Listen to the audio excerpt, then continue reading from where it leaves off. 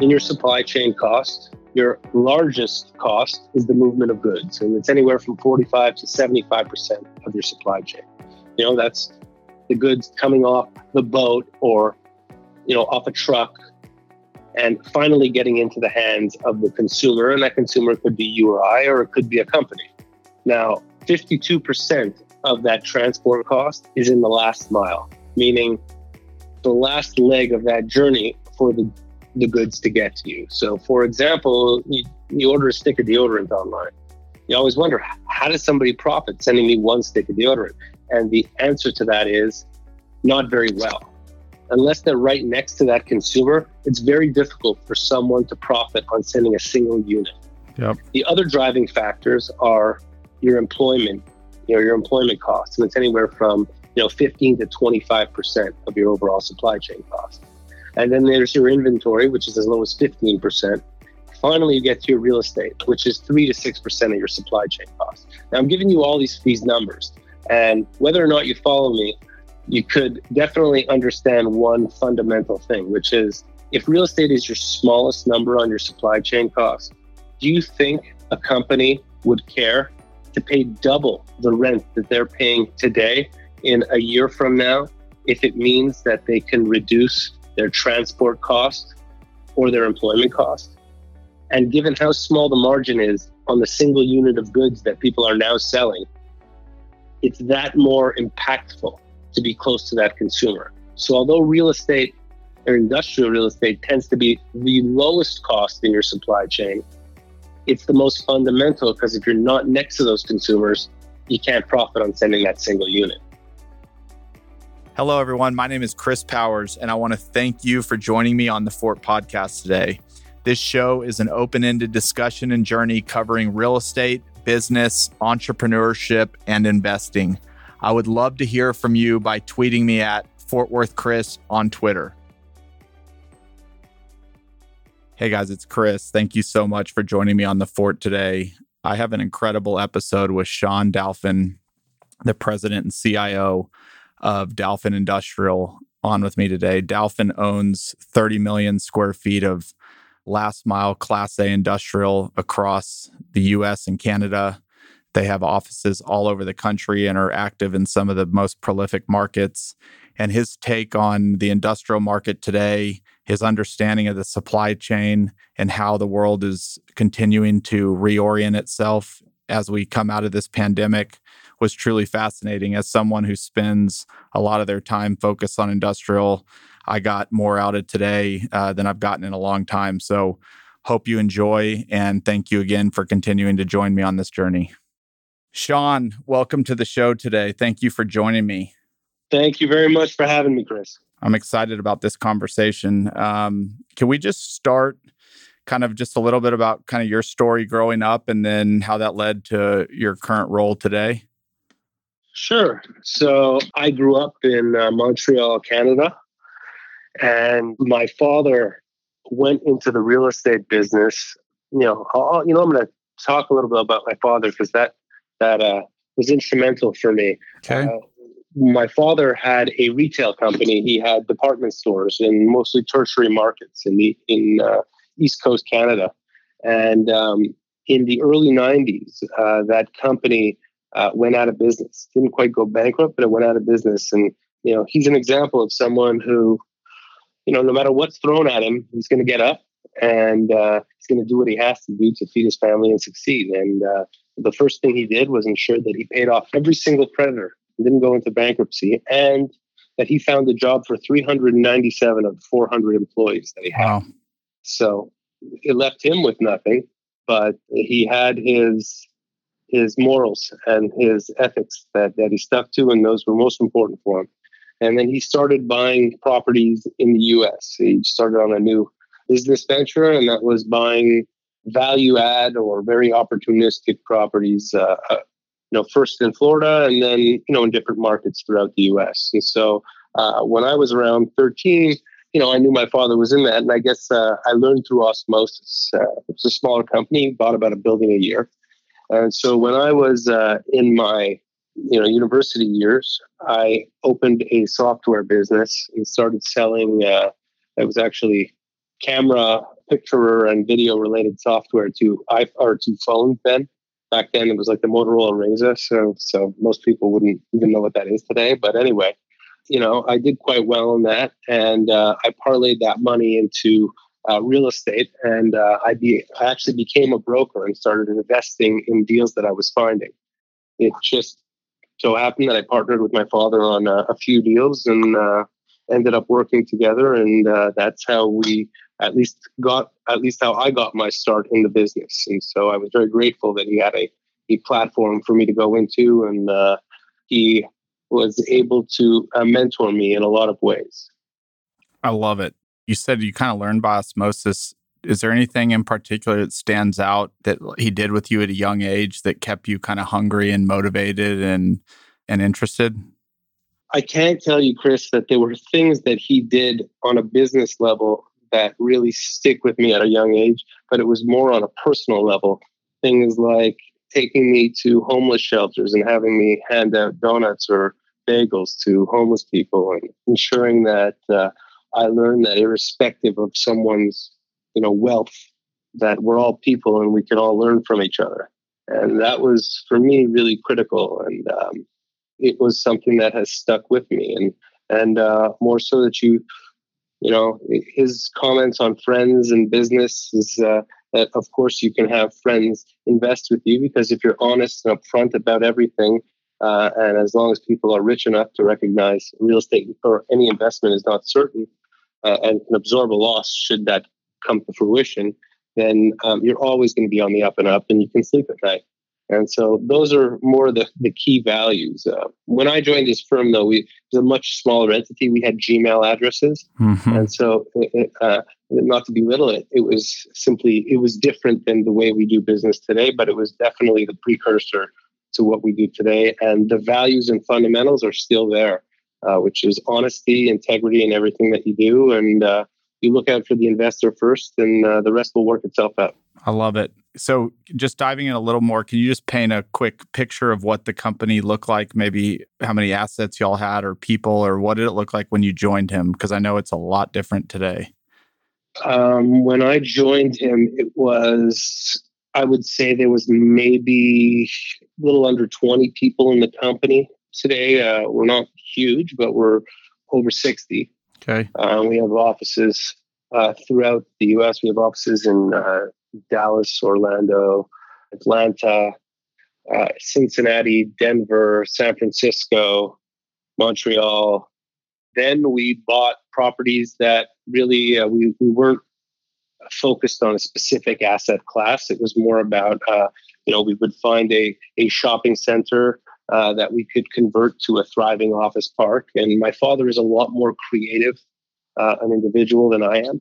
And so together we made the decision. I had started our fund business, and I made the decision we were going to focus on something and be really good at one thing.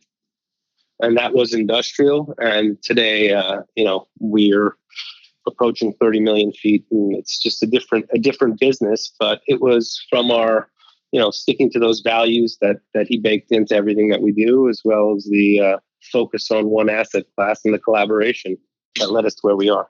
What year did you make that decision to kind of plant your flag in industrial? That was in 2009. Okay. You made the comment that you launched the fund business. What was the kind of the thought behind that? How were y'all raising capital before then? And why did you decide to launch a fund business? My father is an exceptional salesman. And so he's somebody who can take a building and go out there to a whole bunch of investors and sell the concept and easily get it done. I'm more of a deal guy. I wanted the ability to sell a concept and then go out and execute on it. And through a lot of debate, we went from syndicating a deal at a time to, at probably the worst time to raise a fund, right after the GFC or in the midst of the GFC, to raising capital on effectively a concept. And I can tell you a little story, which to some might be interesting. I won't mention the individual's name, although I can say I still know him and I'm friends with him today. There was a particular real estate icon in New York that I got an intro to. And I went to meet with him at his office, and he had this office overlooking Grand Central Station, and he had this patio that you go outside, and he had some, admin or somebody bring us espressos out there, and I went to go and pitch him on our fund, and maybe being a part of the fund in one way or another. And so he said, "Okay, kid, what's your idea?" And I said, "Well, I want to raise a value add industrial fund. And this is what I want to do in short, but let's go through our deck together." And he said, "Well, tell me something. You want to raise a blind pool of capital, and what kind of debt do you want on this fund?" I said, "Well, we want a subscription line, or we want a credit facility." He said, "Non-recourse?" I said, "Yeah, absolutely, non-recourse." He said, "It's never going to happen. You're never going to raise the money, and you're never going to raise the debt." So I said, "Well, I don't think you know what you're talking about yet, because we haven't even gone through the pitch book." And he said, "No, I don't think you know what you're talking about. You're never going to raise it." And so that meeting was about 5 minutes long. And I left there and I said that we got to prove this guy wrong. And years later, we're buddies. And he has since said to me on a number of occasions that we owe him a cut of the action for being a motivator. So, I guess that was one of the many times that I and our company was pushed down and told we couldn't do something, and yet we accomplished it. How large was that first fund? It was 36 million, and we had 36 million of debt as well, and actually a local bank here. And how long did it take you to deploy that? You're testing my memory here, but I think it was probably over an 18-month to 24-month period we were able to deploy it. Our first asset that we acquired was actually in Dallas. It was a property called the Firewheel Distribution Center. And it was a defaulted note that BBVA Compass had taken back at the time. And we bought it at $25 a foot. And a lot of people told us we paid too much. It was brand new. I love it. So today the thing's worth at least $130 a foot. Oh, I love it. I love it. Can you paint a little bit of, again, I know you've been in the fund business now for, it's like 12 years. I actually haven't had many people that are institutionally backed, but can you maybe paint a little bit of a picture of the benefits of working with institutional capital versus maybe a syndication kind of private capital type of model? We have both, Chris. We have institutional capital, but we also have ultra high net worth and family office money. And so the benefits of institutional capital are, some of the obvious ones are that it's bigger checks. So you have to raise money from less people. But there's reporting requirements and all kinds of stuff that go with it. And the fees tend to be lower the larger the check is, although not significantly. The high net worth side, you're speaking to a lot of investors, but we have investors on both fronts who have been with us through all of our vehicles. But I can say that the big benefit in raising a fund versus raising deal by deal is that you can see an opportunity and you can execute on it. Yep. And people know in the market that you have the ability to close that transaction that you're, bidding on. And they have that faith in that, there's not going to be a hiccup in the market or in the economy in some way that's going to prevent you from raising that capital, and you're going to drop the deal. So it takes that uncertainty out of the question, and it gives you the credibility as well as the ability to simply find an opportunity and execute, even if it's on a short fuse. When you're raising a big institutional fund, do y'all raise it in-house or do you hire a placement agent to help you get all the capital together? We've done both. We've done both. So we've worked with placement agents, and we've also done things in-house. So I'd say that we're more today doing things in-house than we are. That's just because we have the relationships already. Yeah.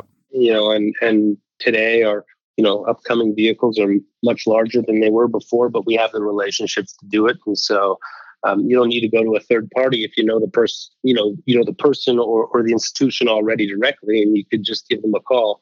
Once the relationship is built, it becomes easier. But there's benefits in doing it both ways. And we still utilize placement agents for things called a top up. So if we're, we've raised let's say in a certain vehicle, a 300 million to get us to the 350 number.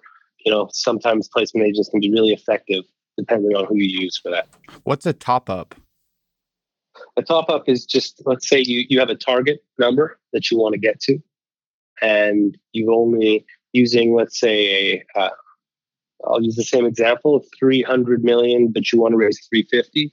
The 50 million is the top up. Got it. So it tops you up to get to that. Got it. Before we dive into a little bit more just on the industry and the different types of industrial, can you just paint a picture today of like what your role is like as president and CIO? You mentioned that your dad was a salesman. You're more of a deal guy. How do you think about your job? The way I think about my job is to know what I don't know and hire the best people who are good in those areas. And so my job is really to be the problem solver on a higher level and to find and work with the best people and let them do what they're good at, get out of their way, but have an understanding of the key decisions that are going to be made and have my mark on all those decisions.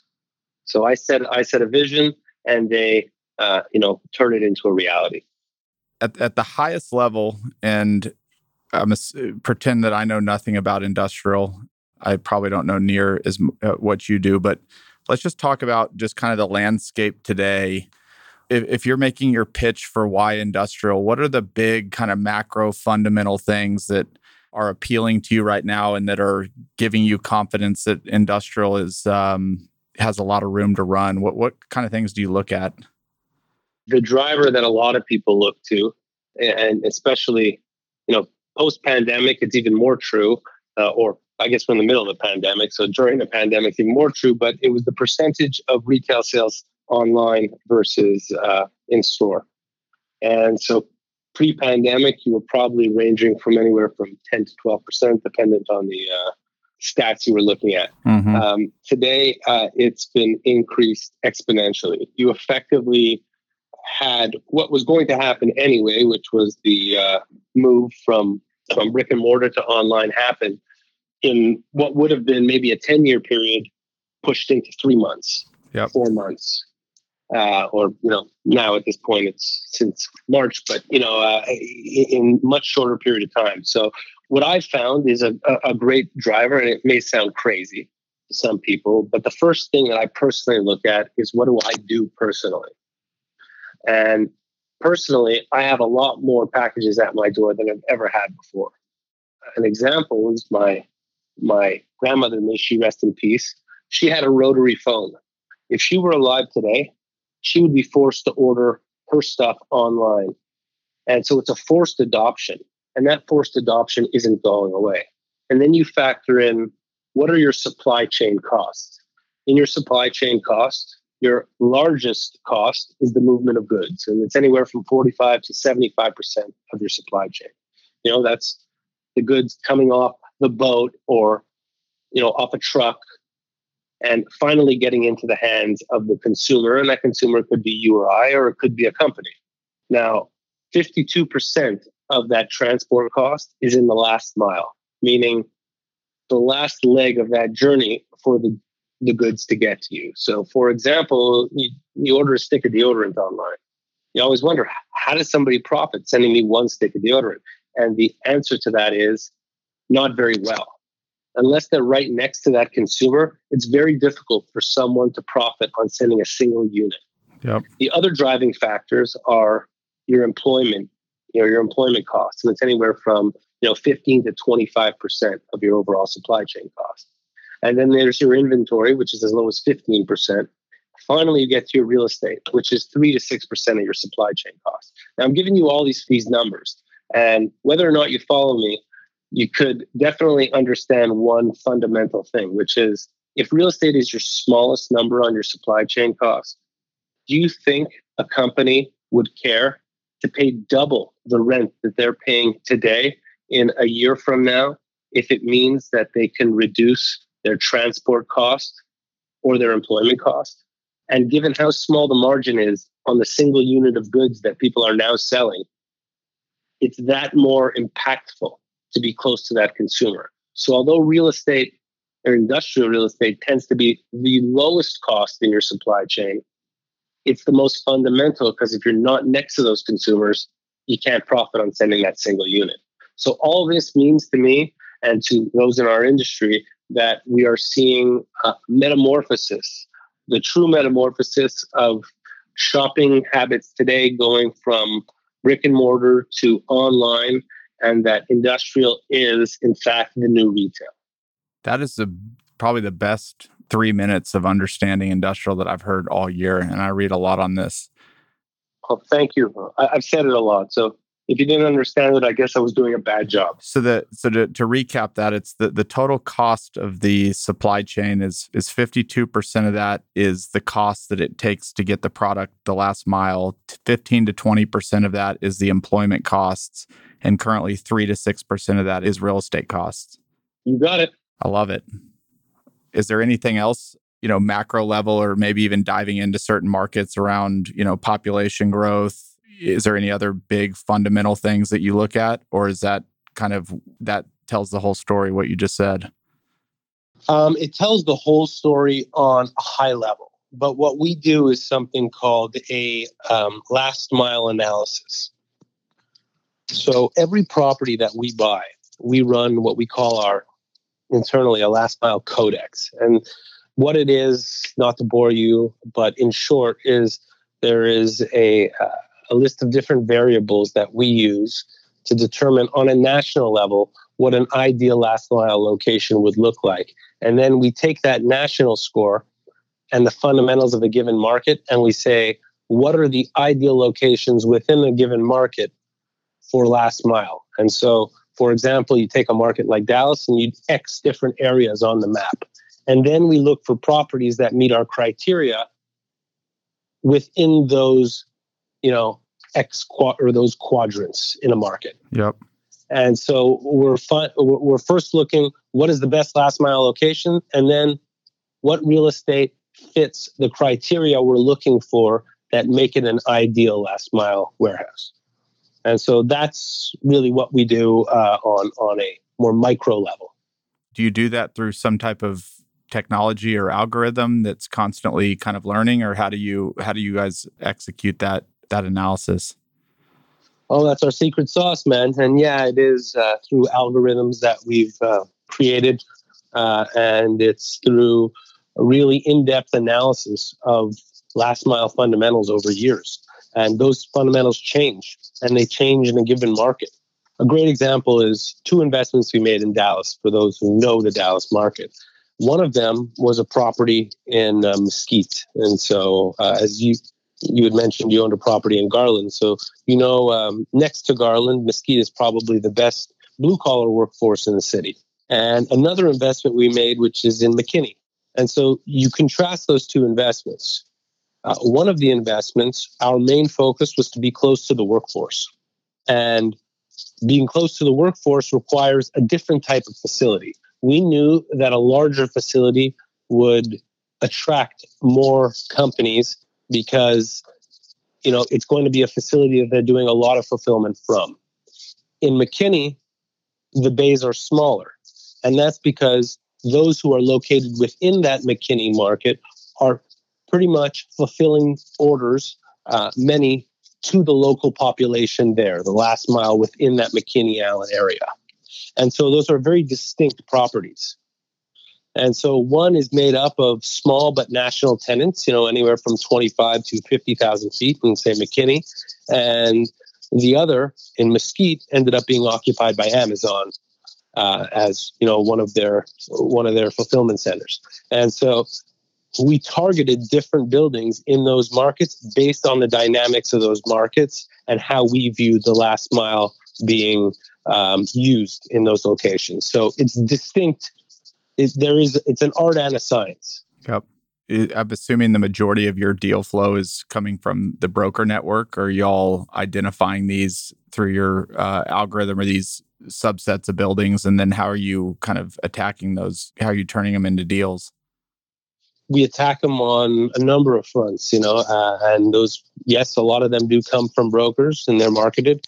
I would say that it's probably 45% of the transactions, not total transaction dollars, but 45% of the transactions are marketed deals.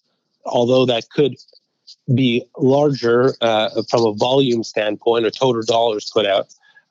Those are the ones that are marketed by a broker. And the remaining 55, and I'm just using a ballpark, are individual one-off deals that we're finding in the markets by targeting specific properties that meet our criteria and often using brokers within those sub-markets to put in the offers for us. Got it. So we really do use the brokerage community, but a lot of our deals are off-market. And we have the philosophy that we'll put in an offer on properties, 10 times. It's happened before where it's, 10 times until we get, a hit on it. And we just keep offering based on updated financials or if the property makes sense for us. And you have to throw a lot at the wall to see what's going to stick in today's world. I love it. After looking at your website, it shows that y'all kind of play in 4 different kind of verticals: core plus, value add, opportunistic, and development. We don't have to get super granular on each one, but can we kind of go through what those mean to you? What a deal looks like that's core plus versus opportunistic, and maybe the expected kind of returns that lie within each bucket? Yeah, so as I said, our website is not up to date. We're updating it now, but in general, here are the buckets that we play in.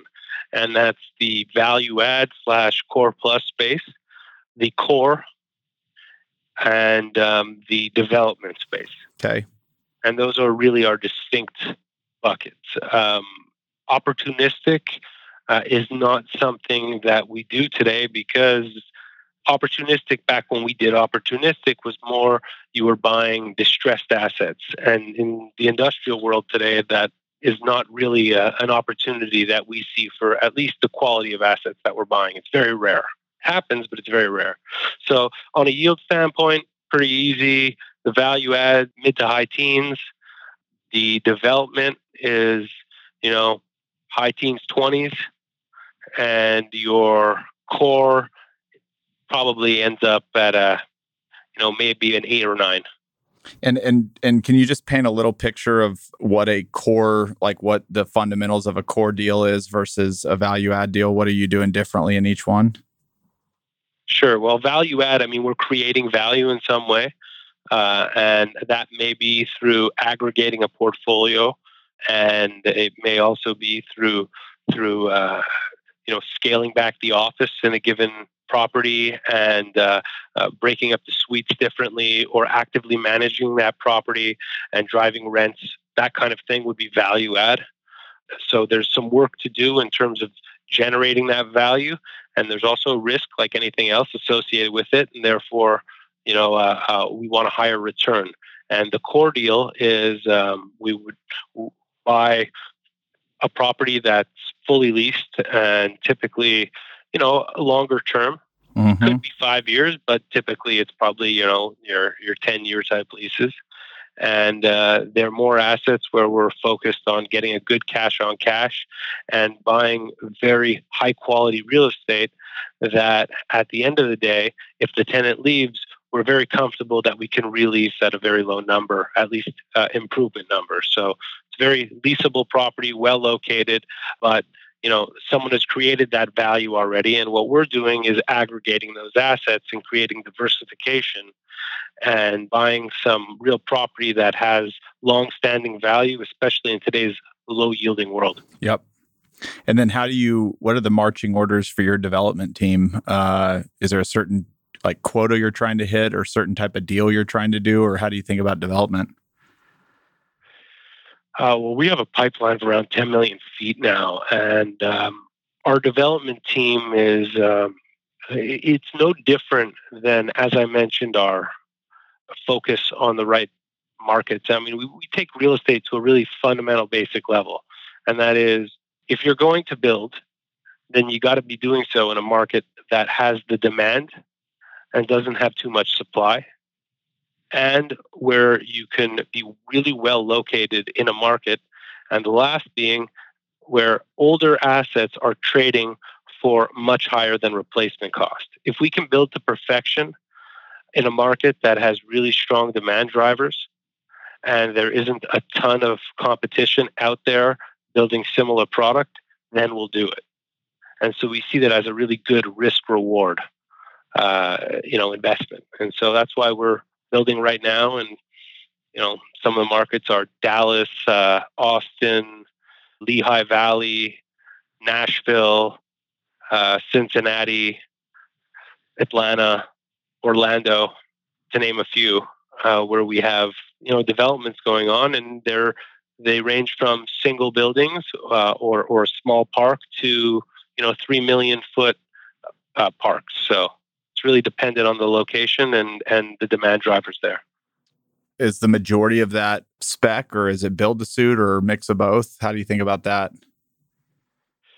We always budget everything to be spec. Got it. But we've had a lot of great surprises in that it gets leased much sooner than we anticipate. But our philosophy on going spec goes with the fact that, as I talked about earlier, your movement of goods is 45 to 75% of your supply chain cost, so your biggest component.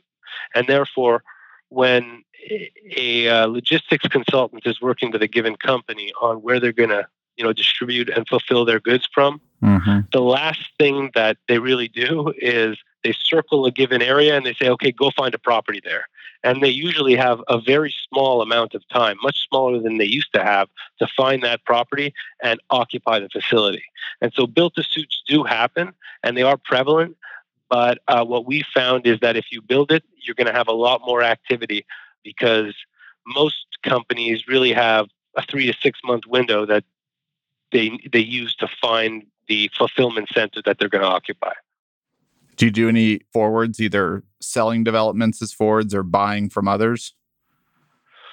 Yeah, we do forwards. Not in, we sold a forward that wasn't in our fund. We sold to Brookfield, actually in DFW. It was 1.2 million feet. We did that, a few months back. And we've also bought, a couple million feet in forwards over the past year from groups like Crow and others. And we're structuring a couple right now. And so if we can take the development risk out there and there's still plenty of meat on the bone, we'll do that all day long if the opportunity is justified and, the markets are, have those demand drivers. So for us, it's simple. Get the best real estate, get it at or below replacement cost, or as close as you can get to for that, and build the best quality portfolio that's diversified, and you're going to have a great outcome in the end of the day. I love it. Do you still participate in kind of co-GP and JV deals? We do it, but sparingly. There has to be a unique situation for it. I can think of a couple that are similar to what you're mentioning right now. And we do that, but it's got to have a story to it. There has to be a real reason behind doing that, because our investors entrust their money with us. And so we need to be the one in the driver's seat. And so without fail, if we are doing something like that, we're certainly the group making the decisions. That doesn't take away from the groups that we're working with and their capabilities, but our investors didn't invest with them. They invested with us. For sure. Is there like certain situation that comes to mind that you would opt to get into a JV deal? Maybe a land seller that doesn't want to sell but wants to contribute? Yeah, exactly. You got it. That's a situation where you have somebody who's selling a piece of dirt, and they, we have it today. Literally today, I just dealt with a situation like that where they believe in the project, but they don't have the equity to develop the property, nor do they have the wherewithal to do all the complex things associated with entitlements and all those other things. And so, they have a great piece of dirt and they're going to roll that into the venture. That's how it's structured. And so they're able to participate in the project on an unpromoted basis, and they're able to, not only get money for selling the land, but also profit from the project coming to fruition. And that's the type of situation that is more common that we would deal with on a joint venture. But otherwise, it has to be a unique situation because most importantly for us, we need to be in the driver's seat because we have a fiduciary to our investors. Yep. Is there a data point that you look at or some type of macro thing that would, there's a lot of talk, again in the news, which is take it with a grain of salt, but is industrial going to get overbuilt? Can you just shed any light on where you kind of think we are? Maybe it depends on the market, but is there anything in your horizon that shows we're anywhere close to being oversaturated? I think you said it, man. It depends on the market, but I don't think we're anywhere close. I think the demand for industrial space is just going to keep going up. Yep. Now, we have to remember one thing. We can't take all the growth in industrial with a grain of salt and say that it's across the spectrum, because 1/3 of the leases that were signed last year were done by Amazon. A third. Yep. That's huge. So that's one company. Then again, Amazon is taking the place of many other companies today, and that's a whole other conversation. But we see there being a lot of runway. We think we're in the early innings of a long ball game here on the industrial front. And nationwide, I would say for the most part, you're not going to have an oversupply. You may have an oversupply for some quarters or maybe a year or two, but it'll get absorbed. Yep.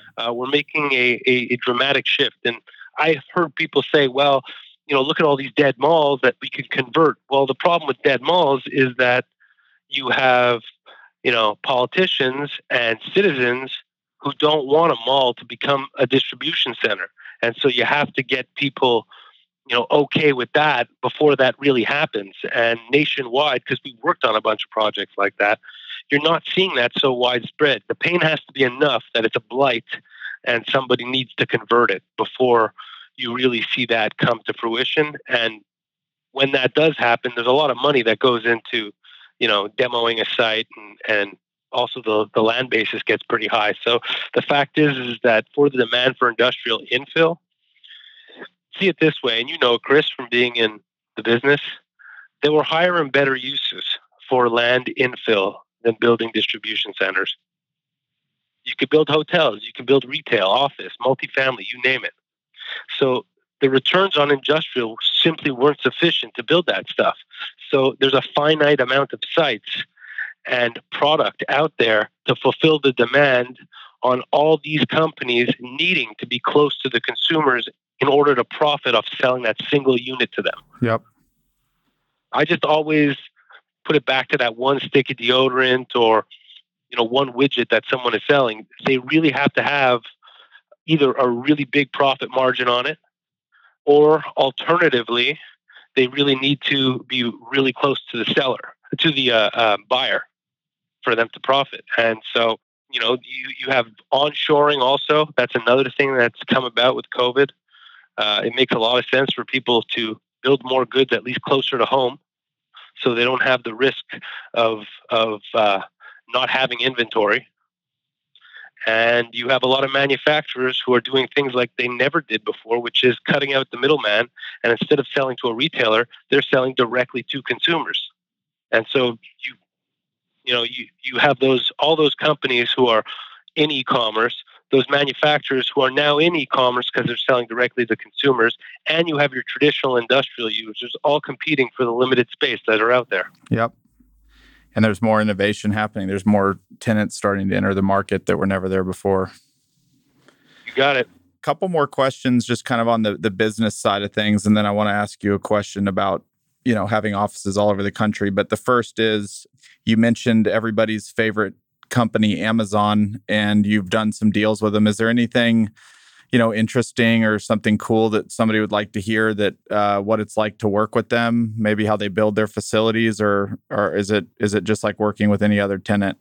No, Amazon's not like any other tenant. And I can just give generalities because Amazon's also pretty important for them is confidentiality. Yep. But I can tell you that they're extremely innovative. Yeah. And so they are the pioneers in the sector, and they have the resources to do so. So they aren't like any other tenant. I mean, they'll put an extraordinary amount of money into a facility, and some may think it's crazy, but I don't. And at least I personally recognize that they're innovators and they're seeing a step ahead and they're recognizing what they need to do in order to profitably send that one item to that consumer. And all their innovation surrounds that, point of profitability and efficiency. And so, yes, they spend a lot more money and do things in different ways than any other tenants, quite frankly, that I've dealt with. And some of the things that they've done, and we have a lot of facilities with them, we would have never conceptualized that they would do there. But when you look at it, it makes a whole lot of sense because you understand their thought process around it. So I would say that they're an incredible company, and I only have the most respect for Amazon. And I'm a big user of their product or their website or their app. There's always Amazon boxes at my door, and I own their stock, and it's one of the companies that I think it's right now the greatest company in America in my mind is Amazon. It is. It's absolutely incredible.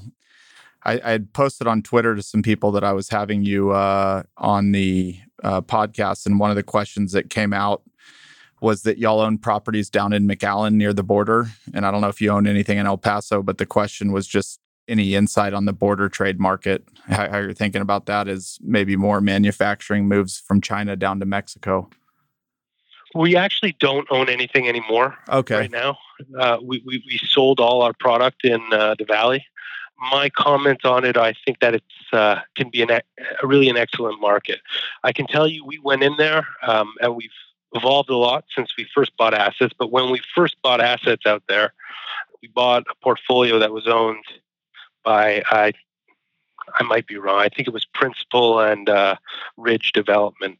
But it was a sizable portfolio and Class A properties. And I mean, I thought it was like a pure distribution play.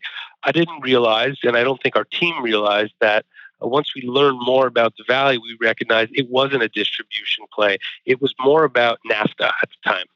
What they were doing is they had primary manufacturing facilities, or maquiladoras, is what they call them in Mexico, making a lot of the goods, and they were applying the finishes to these goods in these facilities, or sometimes the more costly components, and then slapping a Made in America sticker on it.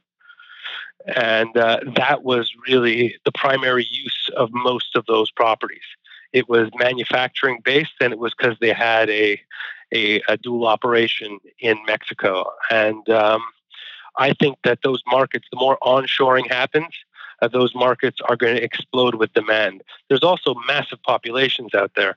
And so I think they're really bright spots for investments. And I think that anybody making investments out there is actually going to see a lot of appreciation by simple virtue of the fact that you have a lot of people who want yields in industrial, and they're not going to be able to get them in the primary or top tier secondary markets. So they'll end up going to the El Pasos and the McAllens of the world. Yep.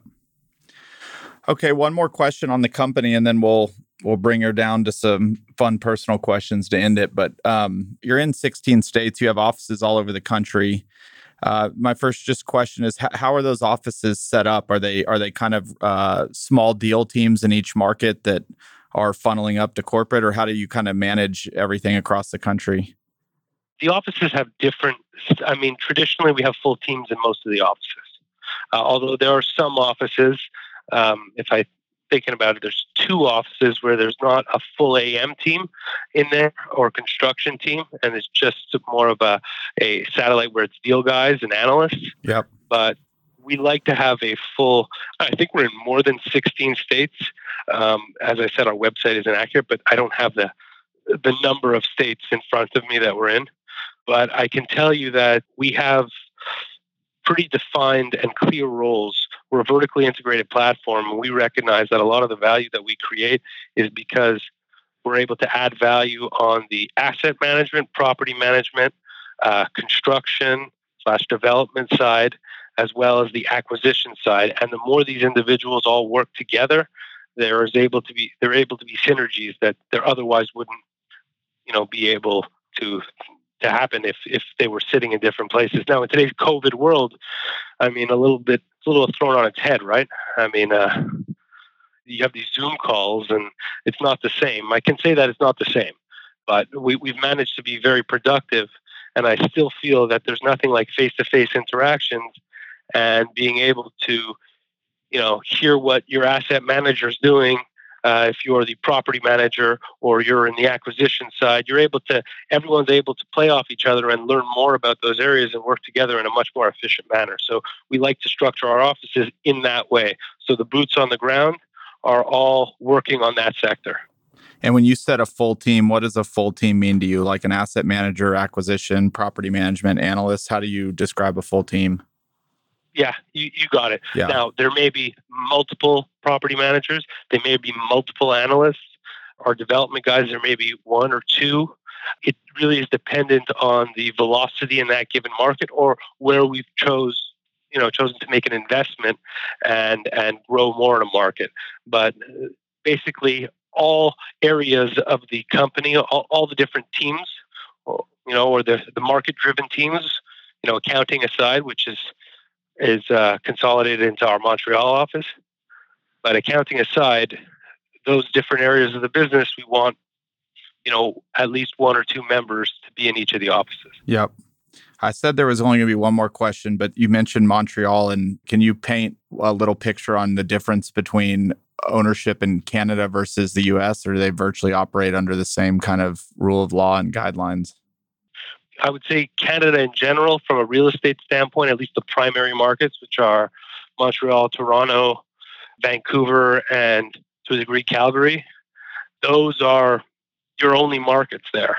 And it's pretty much what we call a functional market, meaning you have big institutions and they're the ones buying all the quality real estate, and there's very little room for smaller competitors in there, in one sense. Also, the vacancy rates tend to be lower. It's harder to build product, although we built Puma's head office and distribution center in Montreal. I think in general, taxes are higher in Canada. We all know that. And the bureaucracy is much more significant.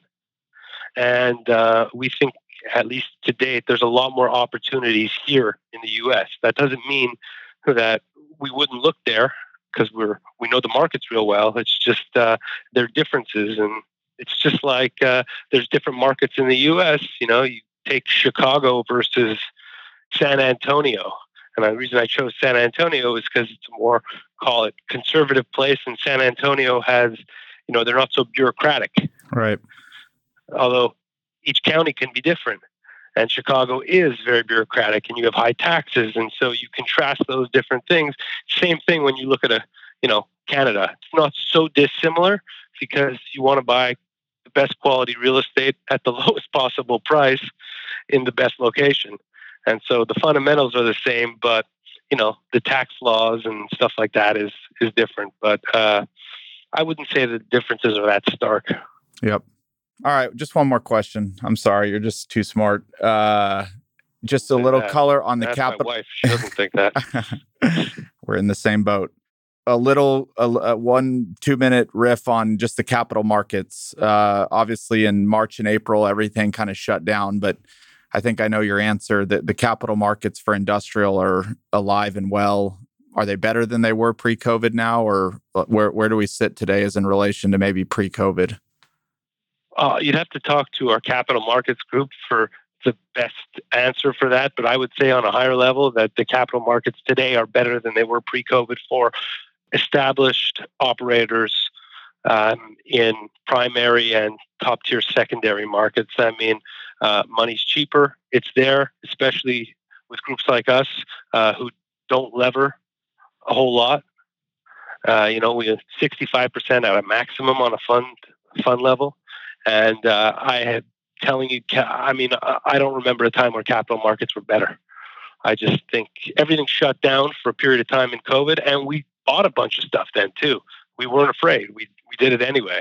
But today, capital markets, everyone wants industrial on their balance sheet because it's the one product type that I used this example in an interview the other day, but I think it holds weight no matter when I use it.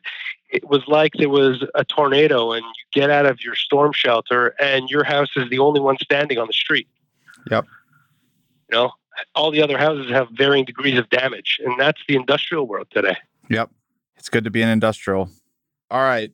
Couple personal ones and we'll bring it home. Is there an experience kind of early in your life that that comes to mind that maybe changed the trajectory of your life or kind of made you who you are today?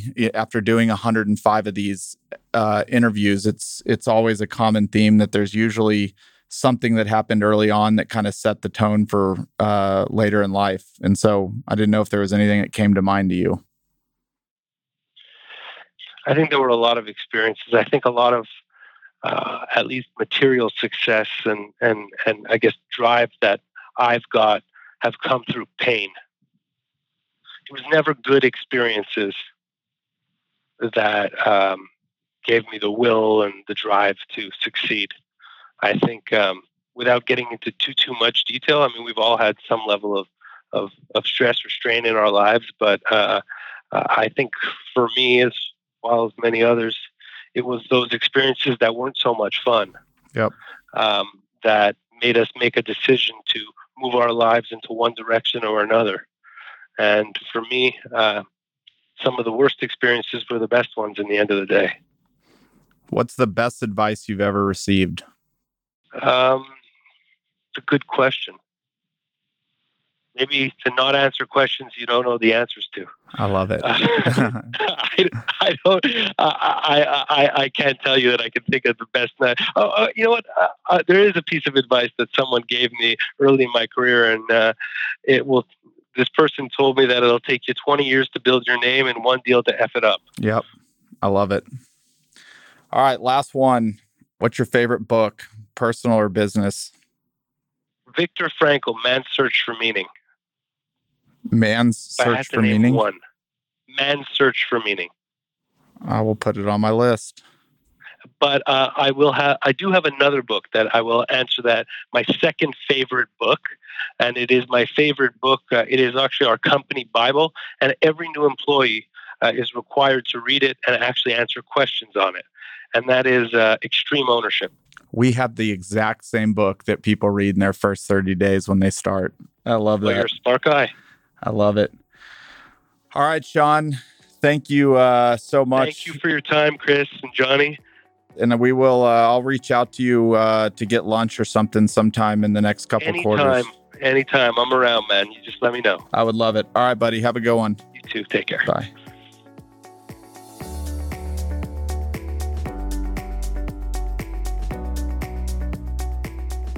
Hey everyone, it's Chris here again. Thank you so much for joining me on this journey. If you enjoyed the show, please subscribe to us on Apple Podcasts, leave a 5-star rating, or write a quick review.